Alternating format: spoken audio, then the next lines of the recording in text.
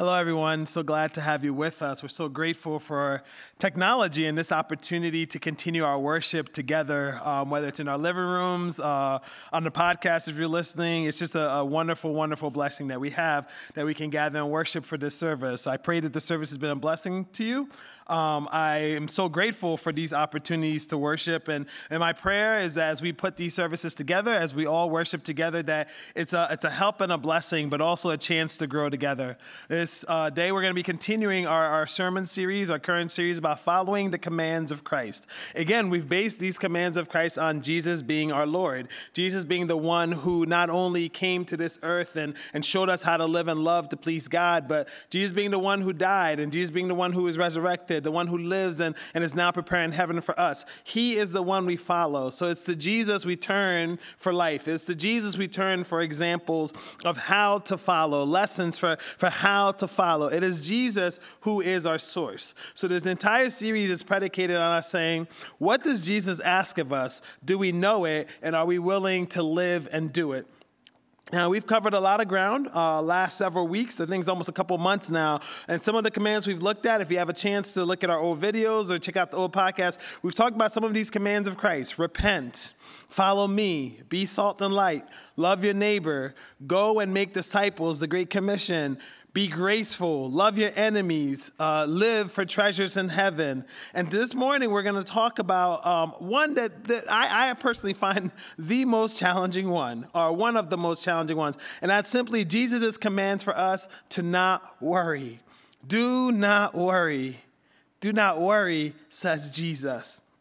And I think what makes it so challenging for me when I think about not worrying is that I come from a long line of warriors and warriors. I come from a long line of warriors, fighters, people who've overcome life's challenges and obstacles, people who've overcome trauma and grief, people who've overcome all the hard things that this life has to throw for them, and people who've triumphed. So I come from this line of warriors, but this line of warriors is also a line of warriors, because that trauma, that grief, those challenges and obstacles, they've left consequences, they've left scars, they've left wounds, and these situations they've gone through has led them to worry. So it's not just the warriors that overcome, but it's the warriors who survive. And ever since I was a kid, I've seen what worry looks like in these warriors around me.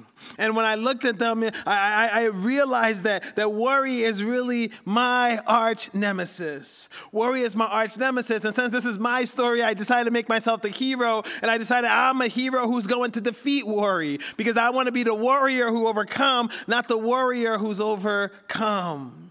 So one of the things I decided is that, you know what? I just won't do it. I just will not worry. And I know what you're saying. You're saying there's like, well, that's impossible. Well, let me tell you something. Your mind's a powerful thing. And I just decided ever since I was young, I'm just not going to do it. And there's a couple times in life I've done this. I remember when I was a teenager years ago, I was a teenager, I was working at summer camp, and one of my friends knew that I was just, horribly ticklish, like, I don't know what was wrong with me, but I was just horribly ticklish, and he knew this, right? And so we were in the break room, we're working summer camp, and in our break room, and I was sitting there eating my cookies and milk, listening to my Discman, and just hanging out, and as I went to drink my milk, my friend had the genius idea of, I'm going to tickle him, right? And as he started tickling me, I started laughing so hard that obviously you know what happens next, right? The milk snorts all over the table, all over the room, all over me. And I remember, just being horrified at all this situation of this milk all in front of me. I remember thinking to myself, not only is this embarrassing, but why am I ticklish? And I decided right then and there, I will not be ticklish anymore. And guess what? Since then, I've never been ticklish. Your mind can do some powerful things. And for worry, that's what I said, I'm just not going to do it.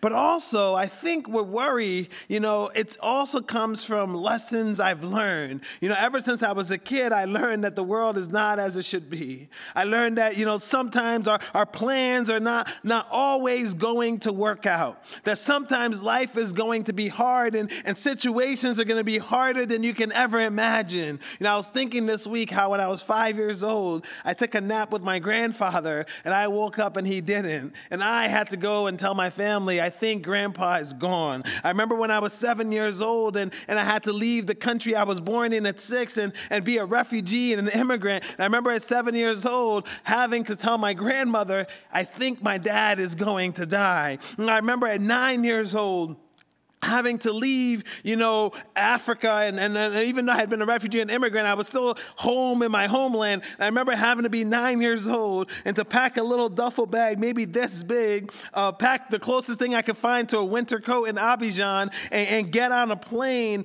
by myself at 9 years old to fly to America. I remember these lessons that teaching me that, life may not be as I planned. Situations may come and go that I didn't experience or I didn't know what's coming, and life might be hard. But I was reminded through this all that when I'm afraid, I can put my trust in God, because God is my refuge and strength, my ever-present help in time of trouble. God is my shepherd, the one who provides and protects and is always going to be there for me. So how I decided to worry is I'm just not going to do it, but I'm also going to rely on God and these lessons He's taught me, because if God is in control, if God's got me, I will be okay.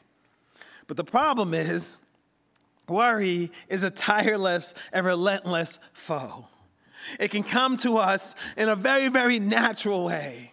And none of us are really immune, because worry can come up with a thought that goes in our mind that just won't let us go, and it just swallows us up. Or a situation that we're in now, or a situation that was unseen that we didn't expect, that would swallow us up. Or an experience that we've gone through, which then paralyzes us in the present and paralyzes us in the future, or maybe a situation we're in right now. And worry shows up in our fears.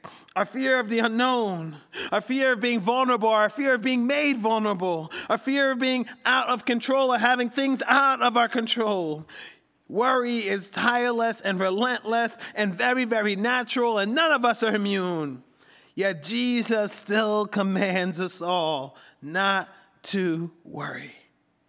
Do not worry, says Jesus. Do not worry, commands Jesus. Do not worry, Jesus says to us. Let's pray. Father God, we thank you so much for your Son, Jesus Christ. We thank you that when you're God in control, we can rely on you. We thank you that with God having us and holding us, we can be secure. We thank you, Lord, that we can cast our cares upon you, for you care for us. We thank you that we can depend and rely on you, because there's nothing we go through that you haven't seen, that you haven't overcome, that you haven't brought your people through. So, Lord, help us not to worry. Teach us to trust you always. In your holy and precious name, amen. If you have your Bibles, turn with me to Matthew chapter 6. Matthew chapter 6, I'll be reading verses 25 to 34. Matthew 6, 25 to 34. Therefore I tell you, do not worry about your life, what you will eat or drink, or about your body, what you will wear. Is not life more than food, and the body more than clothes? Look at the birds of the air. They do not sow or reap or stow away in barns, and yet your heavenly Father feeds them. Are you not more valuable than they? Can any one of you, by worrying, add a single hour to your life? And why do you worry about clothes? See how the flowers of the field grow. They do not labor or spin. Yet I tell you that even Solomon in all his splendor was dressed like one of these. If that is how God clothes the grass of the field, which is here today and tomorrow thrown into the fire, will he not more clothe you, O you of little faith?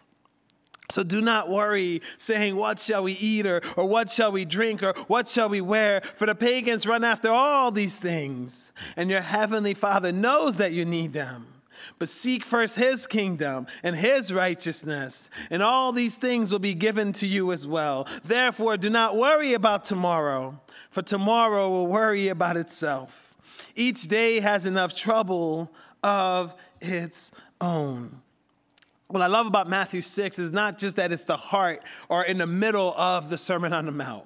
What I love about Matthew 6 is that Jesus, at least as I've read it ever since I was a kid and even now, it just seems very, very straightforward to me. until you get to this last section, right? It seems straightforward. Jesus in the beginning talks about us doing good, not to please ourselves, not to please others, but to please God. That fundamentally we are to live and love and to do right, not to please ourselves, not to please others, but to please God. We're told to pray not just because it's important, but because God wants to communicate with us. God wants to have a conversation to us. God doesn't just want to hear from us. He wants to speak to us. The Spirit wants to humble us and to slow us down so that God can communicate with us clearly. Even in fasting, when Jesus talks about fasting, he says, I don't want you to fast or take on this spiritual discipline so that you can please others or you can please yourself or you can feel self-righteous or you can feel better than others. I want you to do it to please God. And even last week when we talked about what?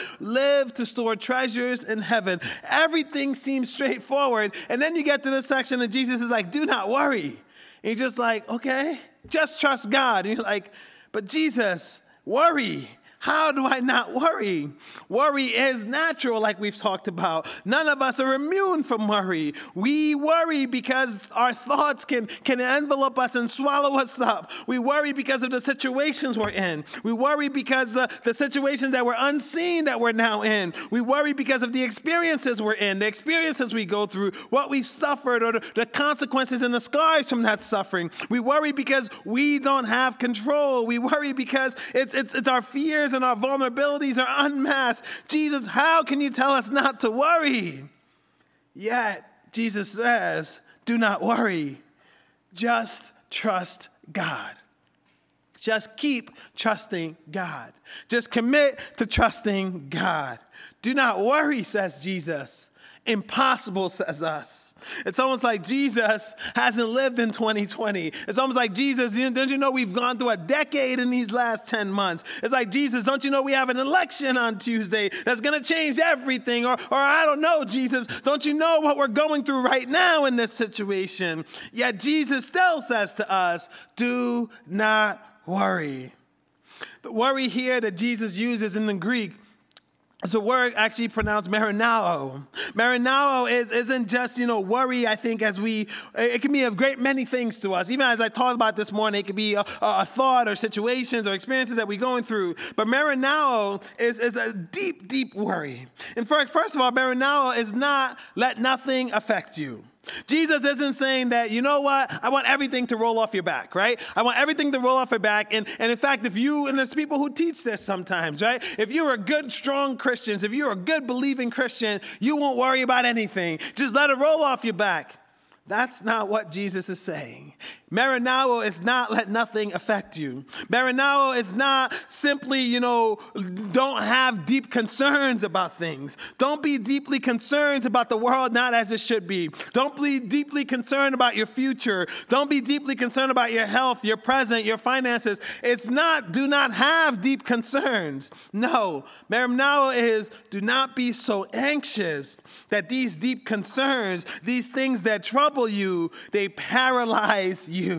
Do not be so deeply concerned that these things that trouble, whether it's health or finance or future or not having control or not knowing what's going on, do not let these things so deeply trouble you that you're paralyzed, that you're so anxious to secure your needs that it takes your eyes off of Jesus, that it takes your eyes off of God. Do not be so anxious and paralyzed by worry.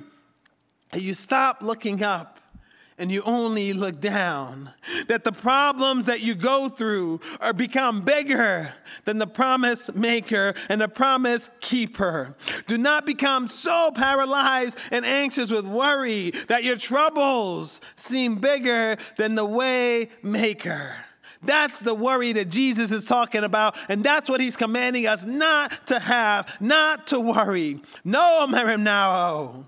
The marinao command is given to disciples, and I think that's very, very important. Jesus isn't giving this command to everyone. He's only giving it to those of us who've chosen to follow him, to those of us who says, he is my Lord and Savior. I submit to him. I will follow him. These are commands that he gives to his disciples, and the reason he gives these commands specifically to his disciples Because they are the ones who have seen God's promises in their lives and given God credit for it. They are the ones who've seen God move. They're the ones who've seen God work. They're the ones who are seeing God work. They're the ones who will keep seeing God work. And that's why Jesus is saying, I am calling you not to worry, not to be so paralyzed, not to take your eyes off of me, not to let your problems be bigger than the promise keeper, your troubles be bigger than the way maker. Do not worry.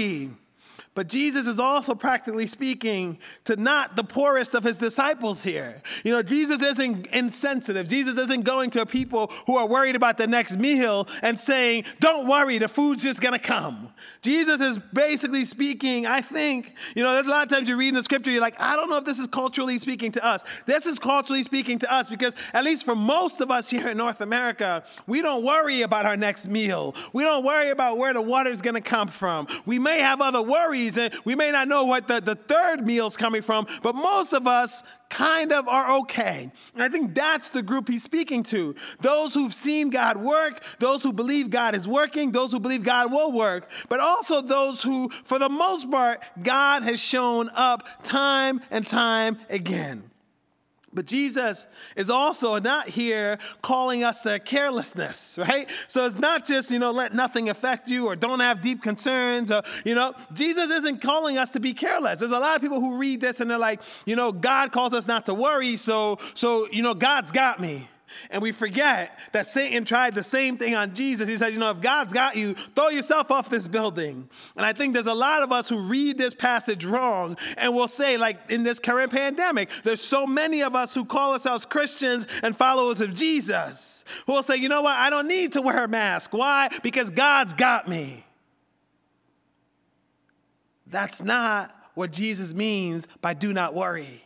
Jesus isn't calling you to be careless. Jesus isn't calling you to be, unloving of your neighbor or even yourself. Jesus isn't calling you to say, because you say my name, you do whatever you want. That's not the heart of what Jesus is calling us to. Jesus is calling us back to God and saying, no matter what you go through, I need you to trust God. No matter what you're facing, I need you to know that God is in control. No matter where you are, I need you to know that you're safe in your Father's hands. No matter what this world throws at you, I need to know you are going to be okay, because the psalmists teach us and they sing to us when they said, when I am afraid, I put my trust in you. But I don't know where to go. God is my refuge and strength, my ever-present help in time of trouble. No matter what's going on, God is my shepherd, the one through whom I will lack nothing. And it's with this understanding we can go into this passage where Jesus begins by telling them, don't worry about stuff that will come and go. Trust God. God provides the breath in your lungs. God provides your basic needs, your food, your shelter, the water that you drink, the clothes on your back. God provides. Trust God because God provides what's best for you. God will work all things together for your good. God will never leave you or forsake you. Trust God because he provides. And then Jesus goes to the natural world all around them. He says, think about this for a second. The birds don't worry about God's provision. A couple years ago, we moved. It was only a half a mile, I think, from our old house. And it's not necessarily, it's still in the city. But we moved from a little bit more of a hustle-bustle neighborhood to just a quieter neighborhood. I remember the first night in our house, I heard these weird noises. And I felt like, my wife had forcibly moved me into the country, even though, again, it was a half a mile from the old house. But I heard all these noises. And I didn't know what they were. And she's like, you mean cicadas? I was like, ooh, what is cicada? What is that noise all around me? But the other blessing, after I got over the cicadas, after I stopped worrying about them, if you will, was, in our backyard, there's a little bit more greenery than we had before. And between us and our neighbor, we have these, feeding things for the birds, And one of the most beautiful things, maybe one of the most relaxing things is if you go to our window, if you sit in our backyard, you can see the birds fly over to the bird feeder and you can see them eat. And this week, I was in a prayer meeting and someone said, hey, I want you to go and spend some time in nature and just see what you see.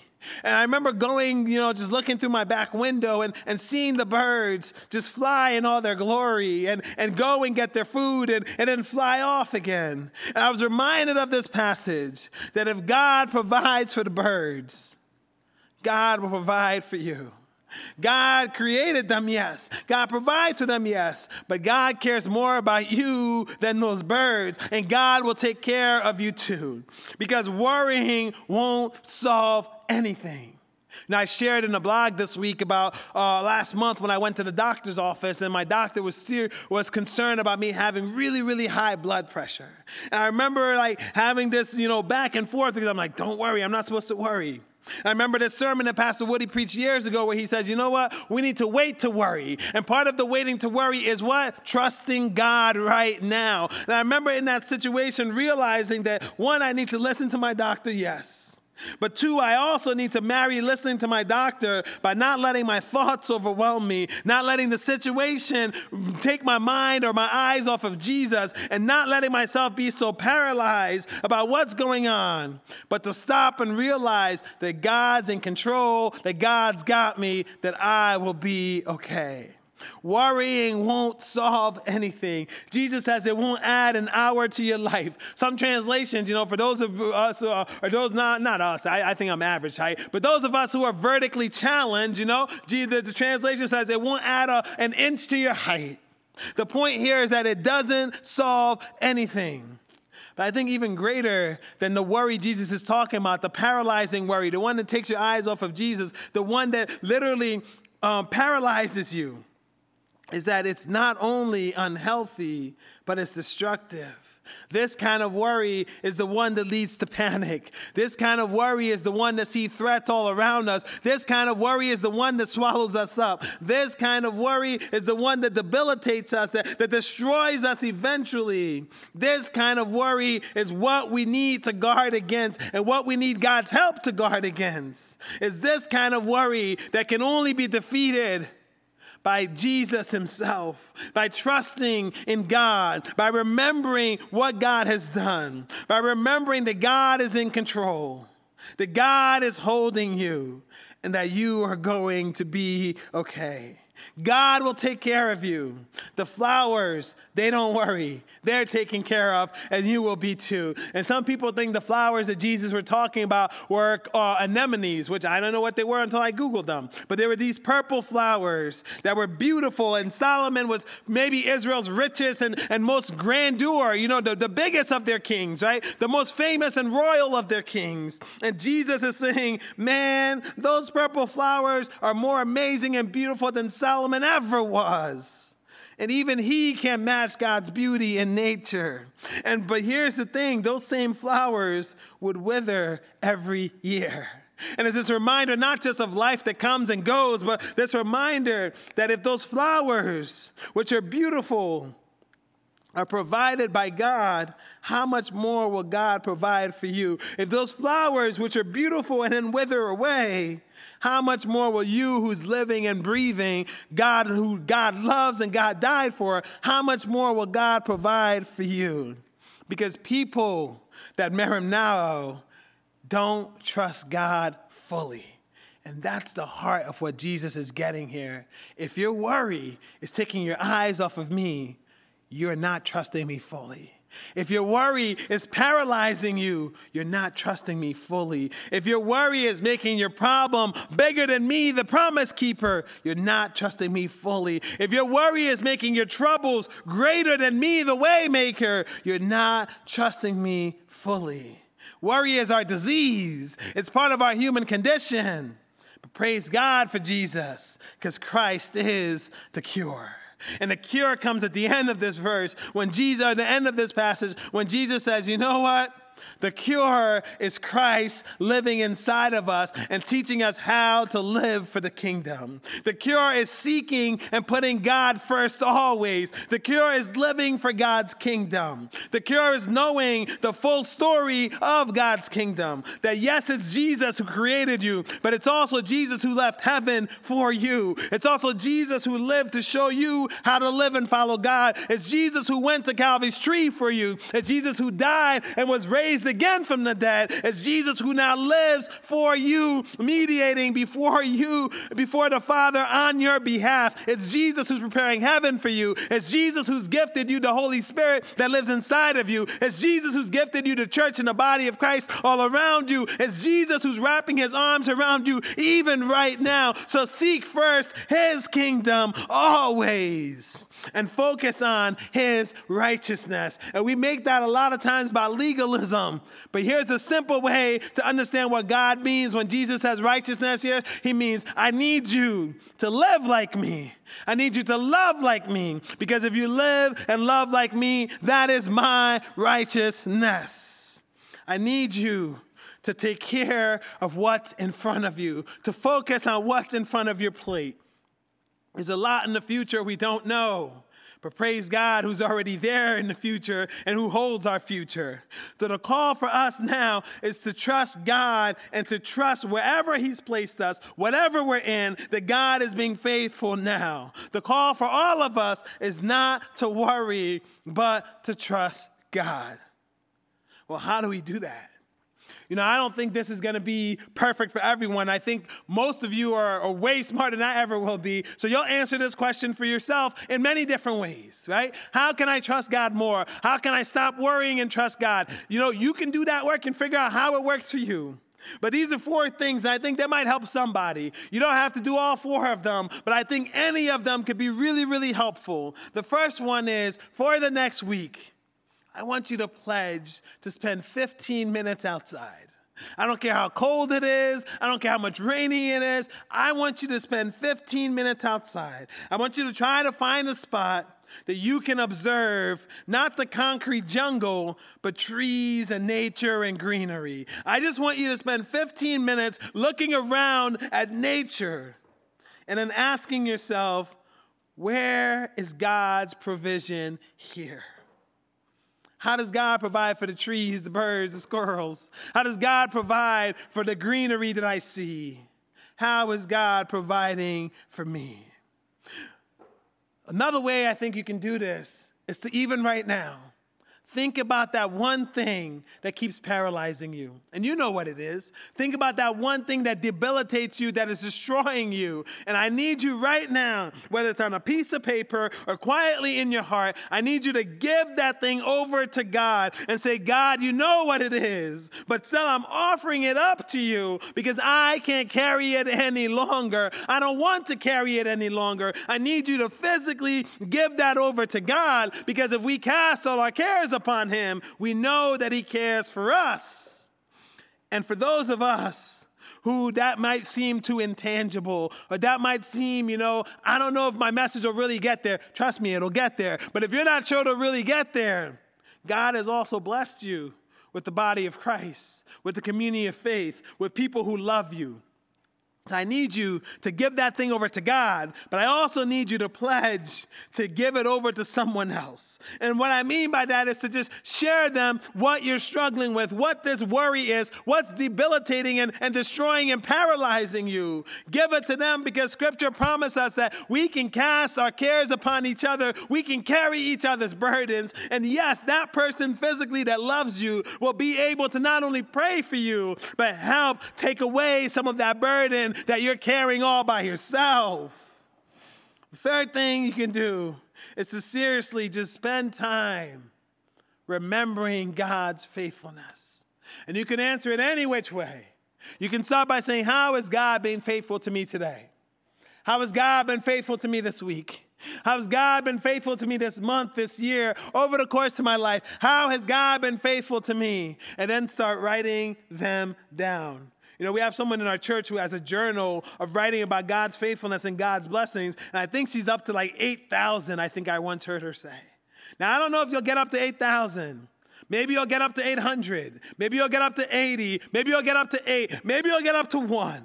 But start there. Start making note of God's faithfulness and start writing them out, because when the worry comes, you can pick up that notebook and start reading and let God speak to you how he's worked before. And the last one is something I said earlier today. It's something a mentor told me years ago. Be faithful where God has you. Be faithful to what's in front of you. Be faithful to who's in front of you. Be faithful to what's on your plate. What does that look like? What does it look like to be faithful to what God's gifted you? To be faithful to the people God has sent your way? To be faithful to what God has called you to do? Do not worry, for worry destroys. Trust God, for God loves, God graces, God mercies us, but God also builds us up. Amen? Amen. God bless you all.